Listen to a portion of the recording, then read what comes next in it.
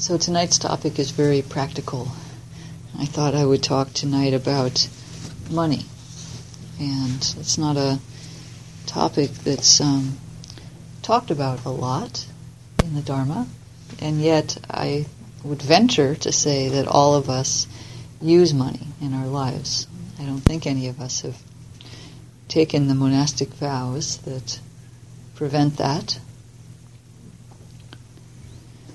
I told somebody that I was going to be talking about this topic, and I said I'm going to talk about the challenging topic of money.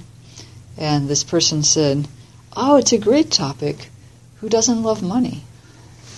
So it's a good point. I'm going to start with a few stories. So this is a story of a real person. I didn't know them, but apparently she was fairly wealthy from having a prominent job as a consultant or a finance person or something like that. And somehow she had accumulated a number of houses and lived a fairly large lifestyle. And then she got into the Dharma, and she decided at some point to make a practice of generosity since she had so much.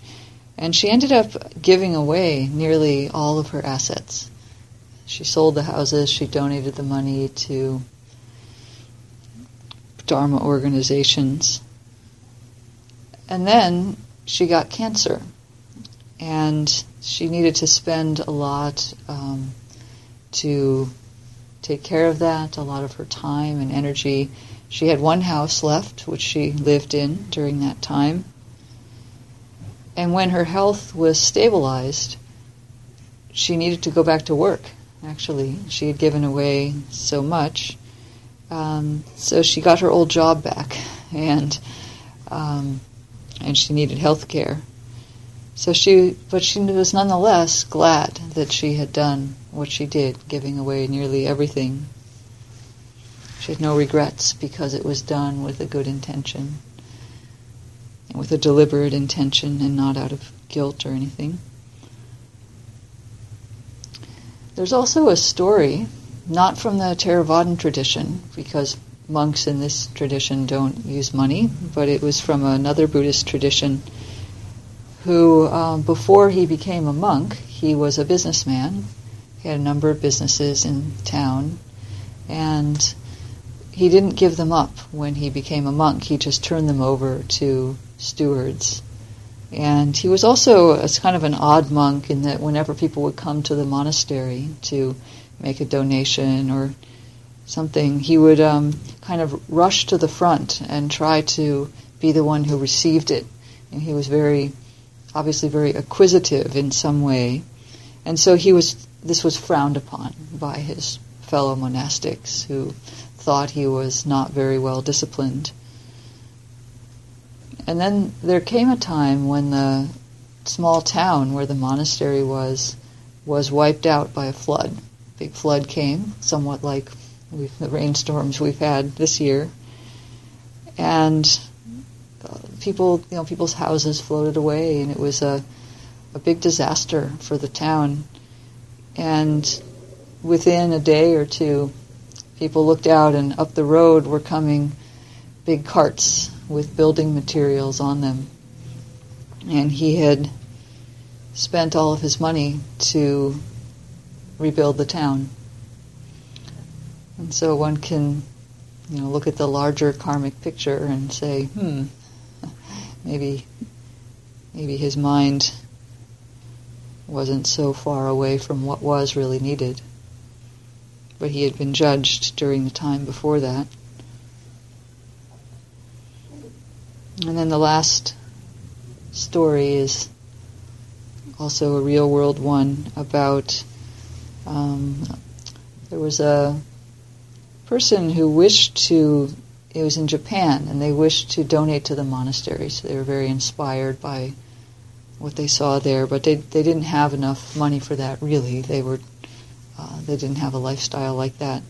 But they knew they were pretty good at business, and so they deliberately set out to create a publishing business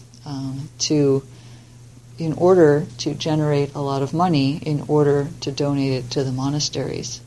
So it wasn't a non-profit, it wasn't a socially responsible business. They went right into the rather cutthroat Japanese business world and had this purpose, this larger purpose in mind. And they played all the games, they did it all according to capitalism.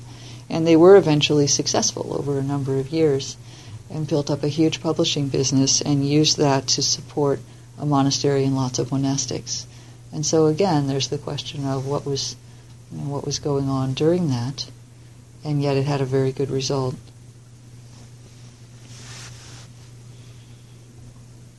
So I chose these stories because they demonstrate that money is part of a bigger picture in our lives. It's always part of our total life, and it's actually an important part.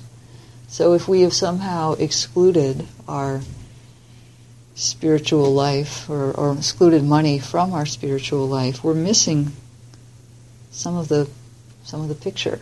And if we're not willing to look at that in terms of how we're using it, how we're relating to it, if we're somehow afraid to talk about it, that's not quite in line with the practice, where we are intended to take in every aspect of our lives and consider how it fits into the Dharma and our intentions in our spiritual practice. So I thought about, why did I somewhat unconsciously say this is going to be the challenging topic of money? Why did I say that? So I feel like I don't have an answer for that, by the way, but I feel like I have to put some caveats on this topic before I can even delve into it. So, why is money not talked about very often in the Dharma? I think there are at least two reasons. One is that, in general, American culture is somewhat shy about money. It's a little bit, it's not quite a taboo, but a little bit towards that. And this is because, basically, that we're afraid to acknowledge class differences in our society. We're just getting to the point where we can talk about more reasonably about ethnic differences and religious differences. But class differences are very threatening because they go against the principle of the American dream, that our country is a place where anybody could do anything, really, with enough drive and wit and cleverness.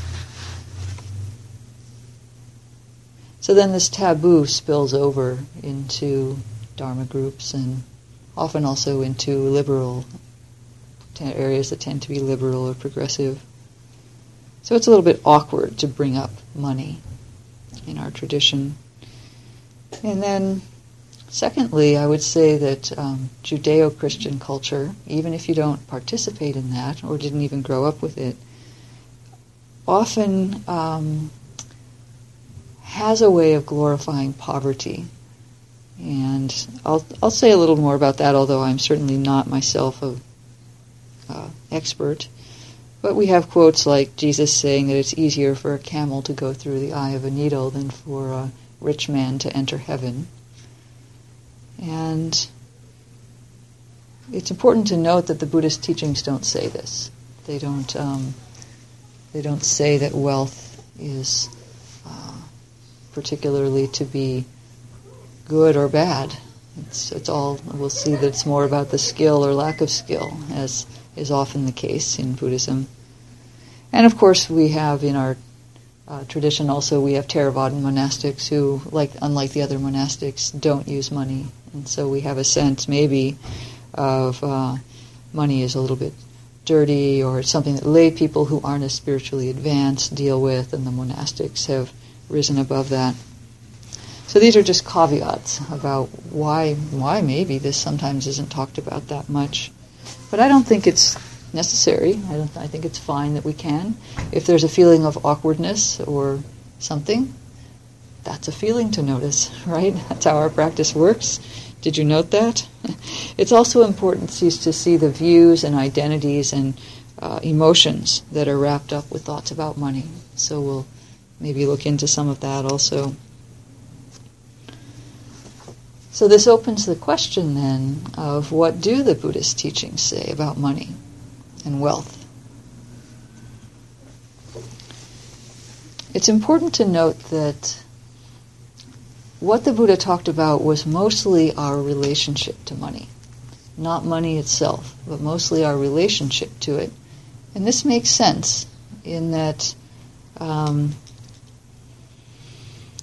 it allows us, well, it makes sense because that's often what he focused on, is that's where the suffering or the freedom is in how we relate to things. But the nice thing about this is that it allows us to realize that this topic is actually relevant for us. It would be easy to dismiss it and say, well, in 21st century Western culture we have, global capitalism, which that economic system did not even exist 2,500 years ago in India. So one could easily say, the Buddha didn't understand anything about economics that's relevant to us. But he wasn't really talking only about economics. He was talking about our relationship to wealth and money, both in the personal sense and in our broader political and economic views, but mostly in the personal sense. And for sure, we also have a relationship to money and wealth in our lives. So I thought I'd actually read a few excerpts from a few suttas, from a few of the Buddha's discourses where he talks about this. So there's one where he's talking to a group of lay people who basically say, hey, we're lay people, we're not monastics, we enjoy sensual pleasures. How is it that we can live well in this life? And since this was part of their culture, how can we assure living well in the next life too? So how can we have a good rebirth? And he gives 4 for each. 4 ways to live well in this life and 4 ways to ensure a good next life. And the 4 for this life are interesting. The first one is that you should work well, basically. Work in a skillful way, which means be good at what you do, so be competent. And then also there's the factor of he calls it arranging, what does he say? Arranging things so that the work flows smoothly. So that's, keeping it together, making sure that you are responsible in your communications. You don't let clients drop. You do things on time. You don't overschedule yourself or underschedule yourself. The basics around keeping your work going. You have some sense about when you need to train other people, how many employees to hire if you do that. So basically be skilled in your work. Number 2, protect your wealth. So it's interesting, right? So for lay people, he says, you should guard your wealth against 5 things, and they're interesting. Kings, thieves, fire, floods, and jealous relatives. We can get all the equivalents of those, right, in our modern society. So basically, if you have wealth, protect it. You don't have to, Thirdly, have good friends. That makes sense. So if you want to have a good life, hang out with people who are, he named specifically people of faith, virtue, generosity, and wisdom. So have good friends, hang out with people whose attributes you can imitate. And then 4th, have a balanced livelihood, which one translator translates as living in tune. This is also very practical. Your income exceeds your expenditures. And you neither live in a miserly way nor in an extravagant way. I think that one has a little bit of interest built into it too. I mean, the part about having your income exceed your expenses, that's relatively practical. But then in addition, he says that you shouldn't live, well, that right there says don't live too extravagantly, but he also says don't live in a miserly way. So we shouldn't, if we have wealth, it's okay to use it.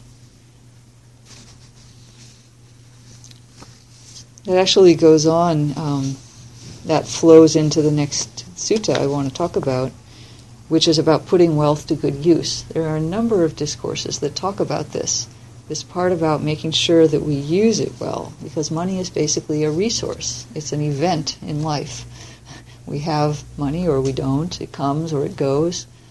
What are you doing with it? That's the real question for Buddhism. What are you doing with it? And so there's a conversation between King Pasenadi and the Buddha. The king says, "Just now, Lord, a money-lending householder died in Savatthi. I have come from conveying his heirless fortune to the royal palace, 8 million in silver, to say nothing of the gold. But even though he was a money-lending householder, his enjoyment of food was like this. He ate broken rice and pickle brine. His enjoyment of clothing was like this. He wore 3 lengths of hempen cloth. His enjoyment of a vehicle was like this. He rode in a dilapidated little cart with an awning of leaves." And the Buddha says, "That's the way it is, great king, that's the way it is.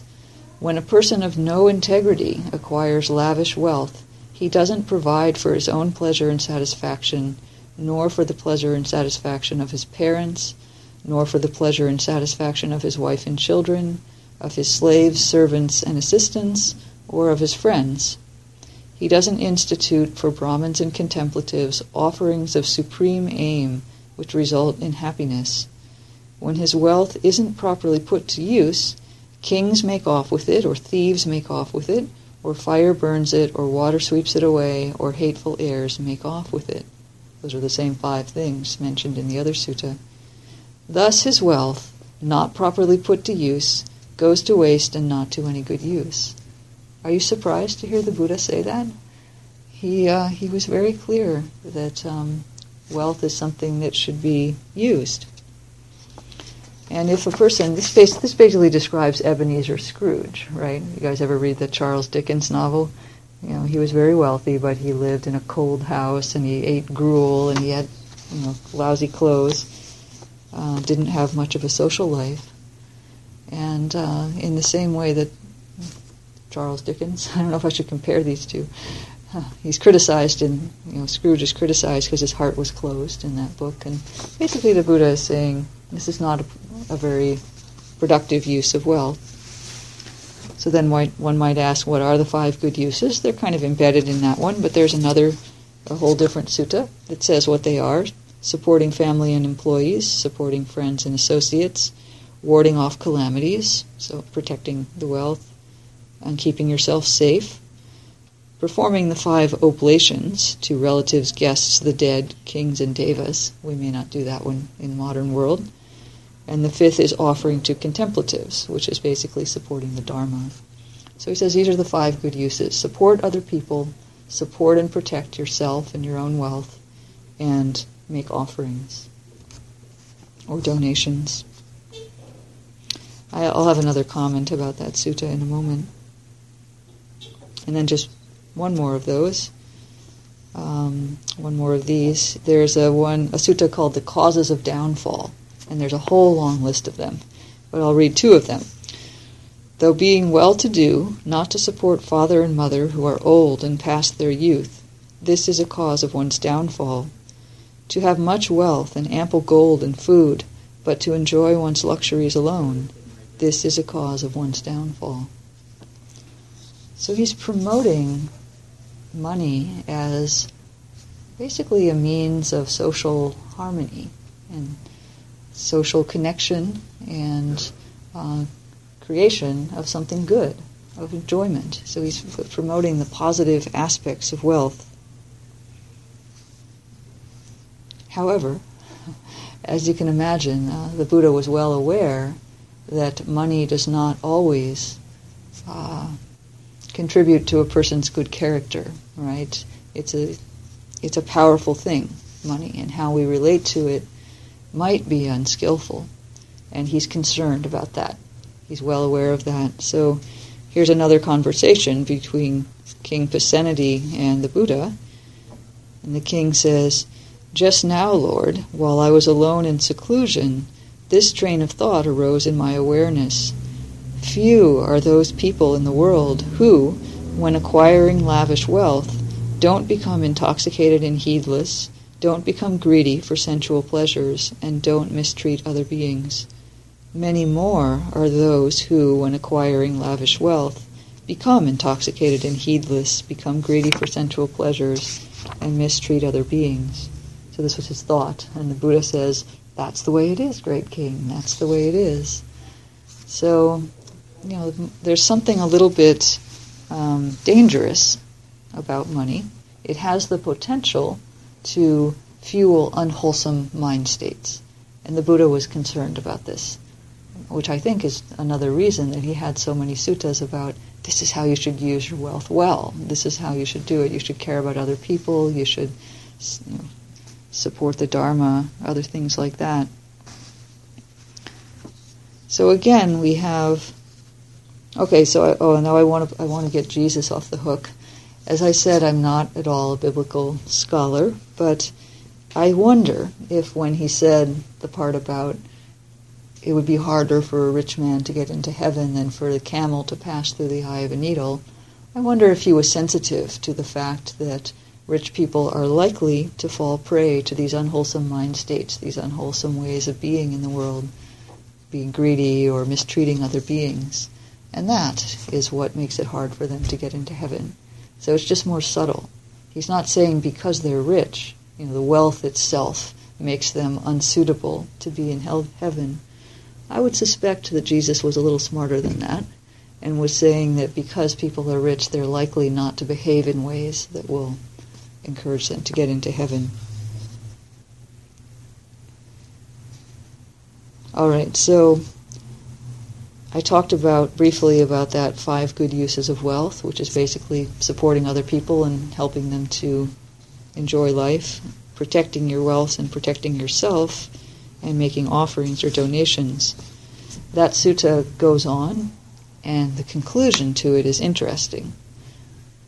It says, if a noble disciple's wealth is exhausted when he has utilized it in these 5 ways, he thinks, I have utilized wealth in these 5 ways, and my wealth is exhausted. Thus he has no regret. But if a noble disciple's wealth increases when he has utilized it in these 5 ways, he thinks, I have utilized wealth in these 5 ways, and my wealth has increased. Thus, either way, he has no regret. It's a little interesting. It's subtle what's being said there. So first of all, there's no promises. It doesn't say if you use your wealth well and you offer it to people and you help them enjoy their lives, you will surely come into more and more wealth. That will be a cycle that increases for you. Actually, he says, maybe it'll just end up being exhausted, or maybe it'll increase. We don't know. So there's no promise offered. But what we are offered, if we use it well, is the potential for total equanimity. Basically, the person says, well, I used it in those 5 ways and it's gone. Okay, no regret. And he says, I used it in those 5 ways and it increased. Okay, also no regret. So basically, the fruit of gaining skill with using wealth is that you know that the wealth has been put to the best possible use, so it's not leading to harm. And there's the potential just to be totally balanced about whether it comes, it goes. Wealth is, after all, part of the 8 worldly winds, which are just the conditions of the world, and 2 of those winds are gain and loss. Most likely in your life you'll see both.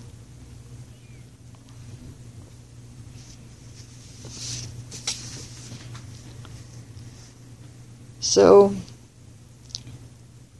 it's interesting and important in our practice, I think, to know what our own relationship is to wealth. And if you're willing, I'd like to invite you into a short reflective exercise. So if you'd like, you can close your eyes and sit in a meditative posture and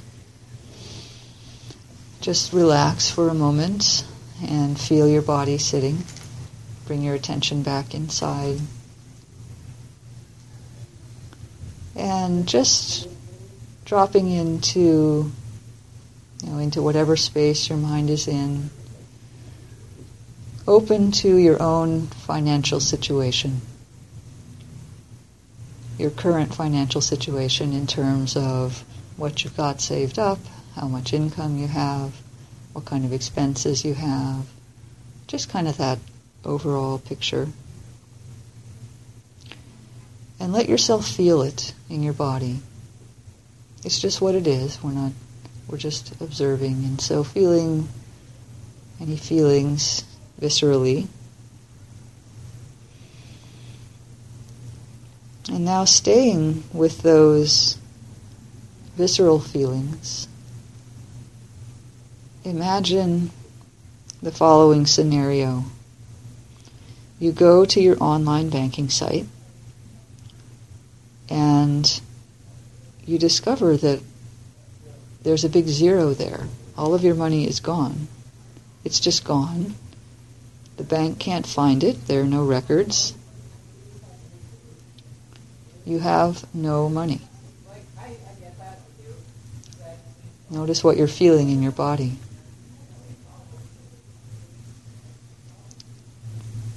Notice what's happening in your thoughts or emotions. Just sit and feel that for a moment.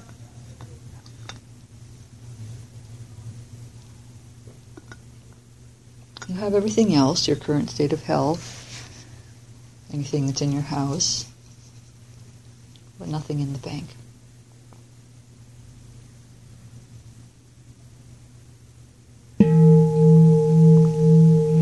Okay, so you can come back into the room when you're ready. That was a very short exercise, but it may help to touch into the dominant dimension of our relationship to money. I'll give some possibilities people often have. One is a relationship that includes some greed. These are all very normal, by the way. One is a relationship that includes some greed, so a sense of more money is better. How can I get more of it? How can I get it at all? And there's often, in greed, there's a connection to fear, because they actually come from the same part of the brain. Greed also produces fear. That's why once we get what we want, we're then afraid of losing it. It's all the same activity. So that's a common one. There can also be a relationship of aversion or hatred, which at first you might say, why? Who would, after all, doesn't everybody love money? Like the person I commented to at the beginning of the talk. But there can be, especially among spiritual people, a little bit of an aversive relationship. It can be a sense of, I don't want to deal with money.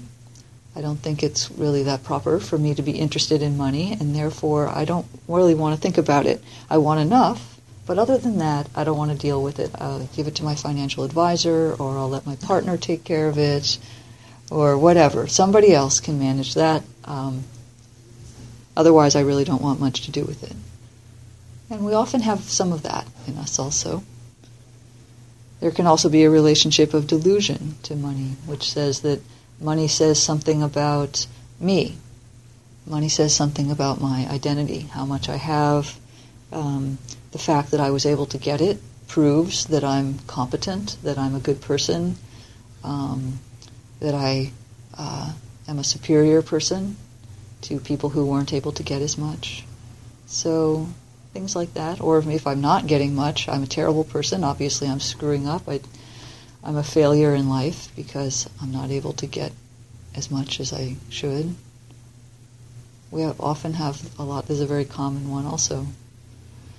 Or we could have a relationship of equanimity. You might have felt nothing in particular. I've done this exercise with other people, and someone said that she first felt a feeling of fear when her money was gone, and then she had the thought, I have options. And as soon as she had that thought, it's not that it all went away, but she settled. She realized, it's okay, it would be okay. And this is important because if our happiness is dependent on something external, that's a risk for us. That's an area that should attract our attention. Not quite safe if I'm dependent on something like that. And money is definitely not totally under our control. Do you want your happiness dependent on that? So you can see now why this is where the suffering or the freedom lies. Did you feel that? So here's another real-life story. I read it in a book, and so the I is the author of the book. It's not that important where it came from. I knew a man who lost a fortune suddenly and was penniless with a legal battle to fight and children to support. He found that he had another kind of wealth in the ties of affection and respect that he had built up, wealth he would otherwise never have seen. Lawyers took on his case pro bono, the grocery store extended credit, the schools gave scholarships, and he got by on the wealth that was invisible before the money dried up. So you may have more wealth than you think. One way that the Buddha talked about things where we tend to cling, and I can guarantee you money is one of them. So we'll put that in that category, but generally things where we tend to cling, he talked about gratification, danger, and escape. And these are things where he would acknowledge there is gratification in this thing, such as wealth. There is gratification in it. Of course we enjoy money. We can go out and buy things. We can go out to dinner. We can heat our home. We can go on vacation. We can go on retreat.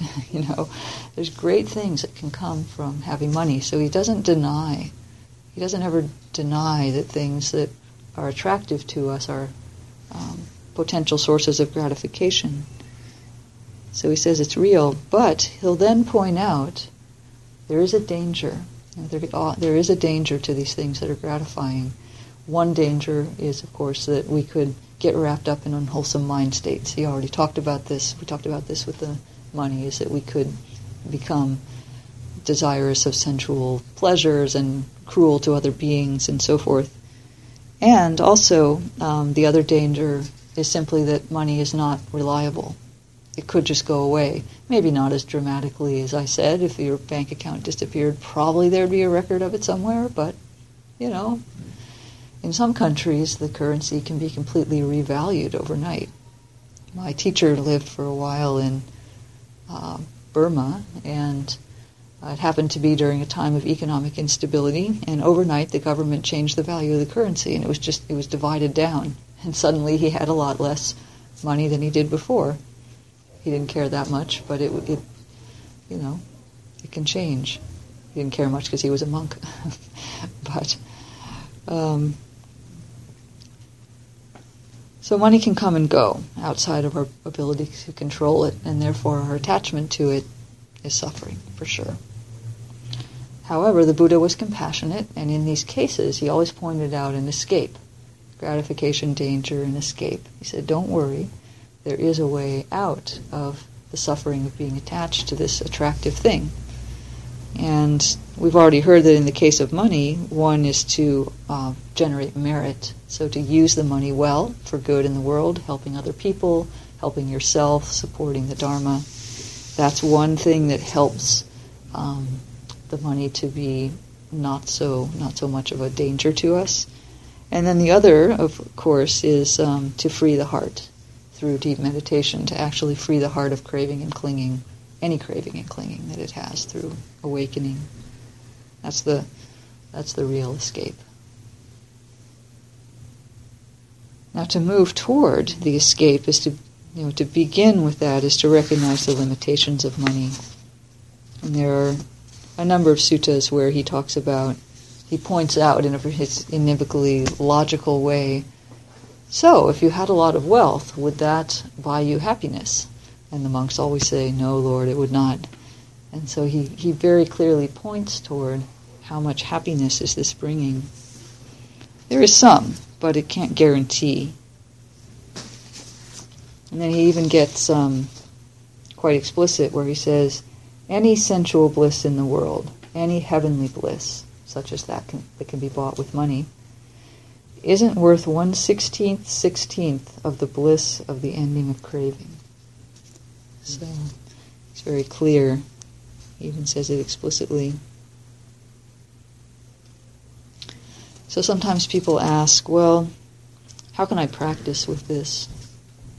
I'll offer a few examples. One practice that's kind of fun to do, it's also a practice in generosity, is to determine, one morning, get up and pick out a $20 bill and determine that you're going to give it away to a stranger that day. You have to give it away to a stranger that day. And then carry it in your pocket as you go about your day. And see what happens. So look for an opportunity. And see what happens. Because what you'll discover is maybe a little bit of resistance to giving it away. You'll discover that you're concerned about whether you're giving it away to the right person. If I just give it to the first homeless person I see on the street, is that wise or not? And so all kinds of ideas come into your mind. So you'll get to see something about your relationship to money, which is important because that's where the suffering or the freedom is.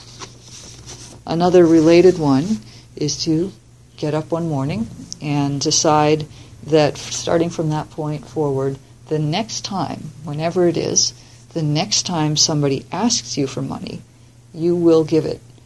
And you will give a little bit more than they ask for or than that your gut says you should.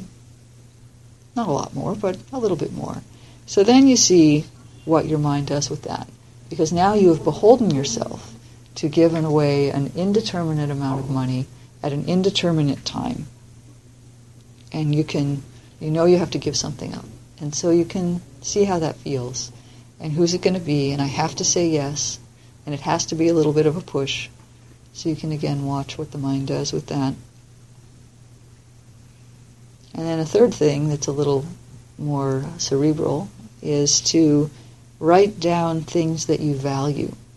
So money in our society, I don't have time to get into this, this is a whole topic in and of itself, but money is a proxy for value in our society, right? It's literally the value of what I have to spend to get something. But it's become a proxy for the other kind of value. Things that are expensive are considered somehow higher quality, better, more, make you look better, something. But this really gets twisted in that the things that we actually value often, don't have monetary values associated with them. But we can have that mistake going on in our mind. So write down some things that you actually value, things like qualities of the heart, the Dharma, your friends, other things like that. And then check at your budget and see how much of your money goes to things that in some way actually support what you value, as opposed to other things, say sensual pleasure or something else. Now remember that, enjoying your life is considered something that's fine to spend money on. But it can be an interesting exercise to see what fraction is going to supporting deep values of the heart that we have. And I know there are practicalities. You do have to pay your rent and your taxes and your electricity bill and all that. Okay, so I think I want to just say a little bit now about the ways in which some people use money, maybe not even deliberately money, but they've taken on a whole different relationship to the whole money world in their lives as as an element of their spiritual practice. There are people for whom basically they're profoundly disinterested in career, in saving, in retirement, in planning, in creating all of that structure, which is such a burden, by the way, right? But there are people that actually live quite disinterested in that, and they may be called, say, lay renunciates or something like that.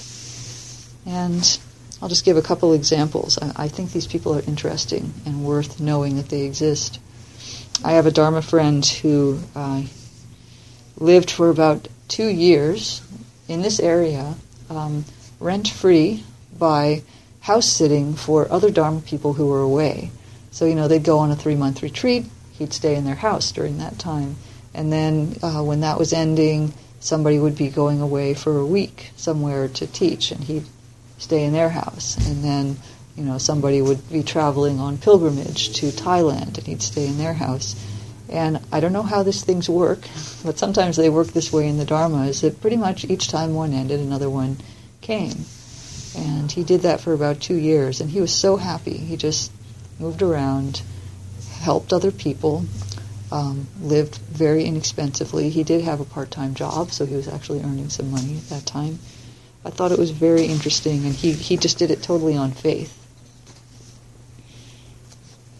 Another is from a person who, this is part of a larger group of people, but this is one example, who find that compassion overrides their financial concerns.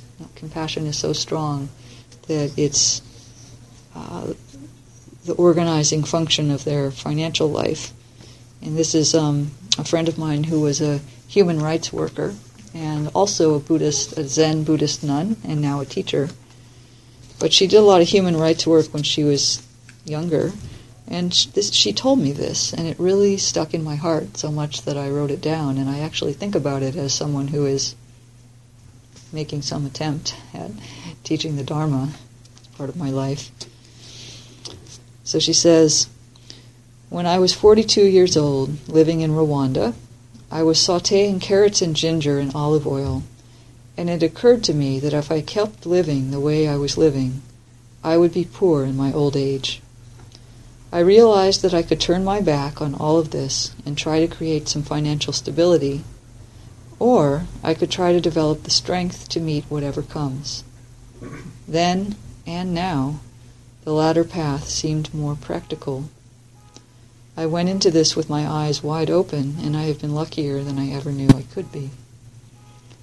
She now is elderly, nearing retirement, obviously has very few assets, but she lives in Cambodia, where the cost of living is pretty low, and where she's built up some merit, like that guy who lost all of his money and had friends.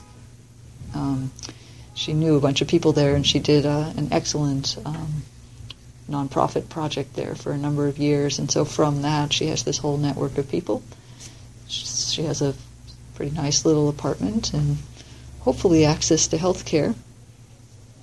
But it's an interesting life, and she has no regrets, because she used her wealth, what little she had, totally in line with her values. And apparently she developed the strength to meet what comes. I find this impressive. It's not for everyone. I'm not, there's in many different ways. There was also a prominent supporter of the Buddha named Anathapindika, who was a banker, wealthy banker, and he became a stream enterer. He was certainly a strong practitioner, and the Buddha praised him a lot for the quality of his practice. So, rich or poor is not so important as what we do with it, how we live, how we use it to strengthen our practice and our heart. So money is an important part of life, and I encourage you to consider how it matches your practice. To find freedom in the relationship to money, so that if it all goes, that'd be fine. Or if you get a lot, which can happen, it doesn't destabilize you in some way. A rich topic. I talked for a long time, so I'll stop there and see if anybody has any comments or questions. Or I understand if you have to go. It's 8:30 now.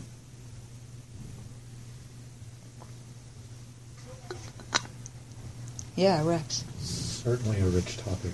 A rich topic. Did I say that?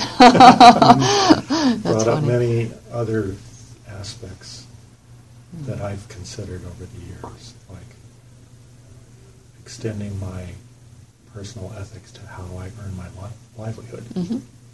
And at one point I basically turned down a pretty lucrative career because I could not see myself doing that. Yep. And that's a difficult decision to make sometimes. Yeah, it can be. So, I think you could easily extend the topic of money to a month long.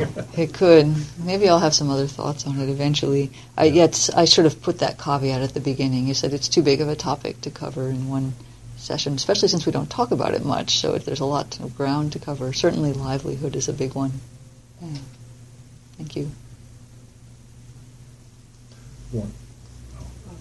Go ahead if you have a bit more, and then the person behind you. You also reminded me that I think just a few days ago, the Pope said something about giving money to beggars, basically.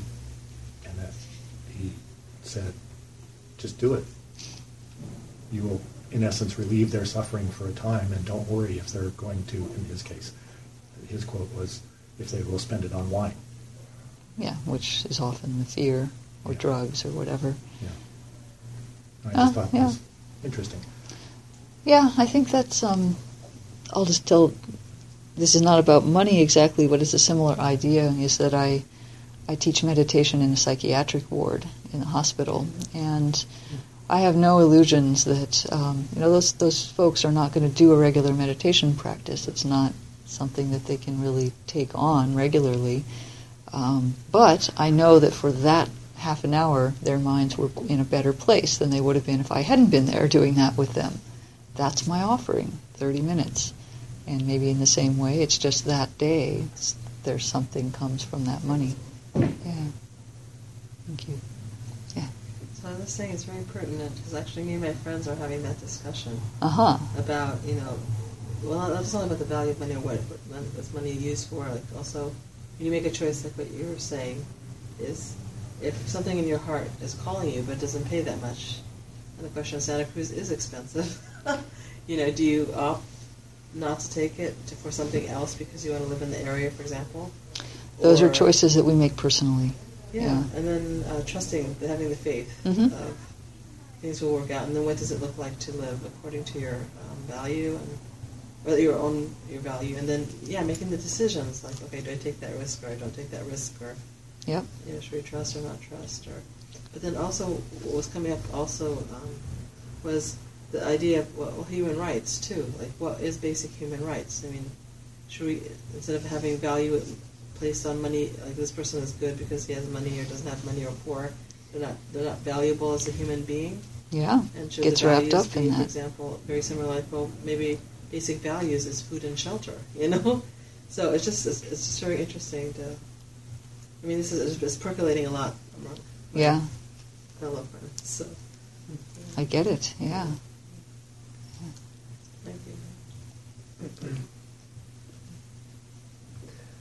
I really appreciate the topic very much, and one of the kind of dharmic, I guess, pitfalls of money that I've seen in my own life, especially in work as a philanthropist, especially, is how the prospect of giving money can sometimes diffuse the pressure of feeling into the suffering and sadness of the thing that you would give money to, the certain cause. That the potential and sometimes the illusion of being able to do something about it by giving some money can distract from the felt sense of the suffering and the depth of compassion that comes from that. It's it very, can be a little bit of a premature pressure release valve of, okay, I've done something about it. Yeah, that's very astute to notice that.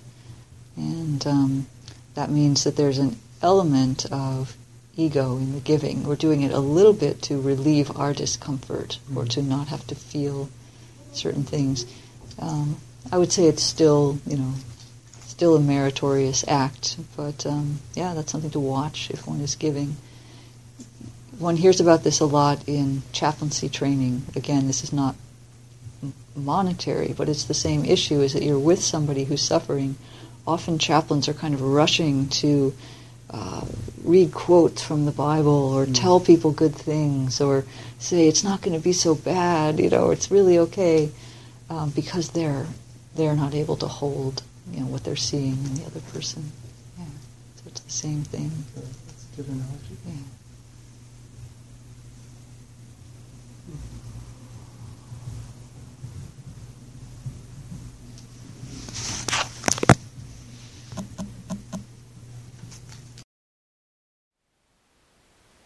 Thank you for listening. To learn how you can support the teachers and Dharma Seed, please visit dharmaseed.org/donate.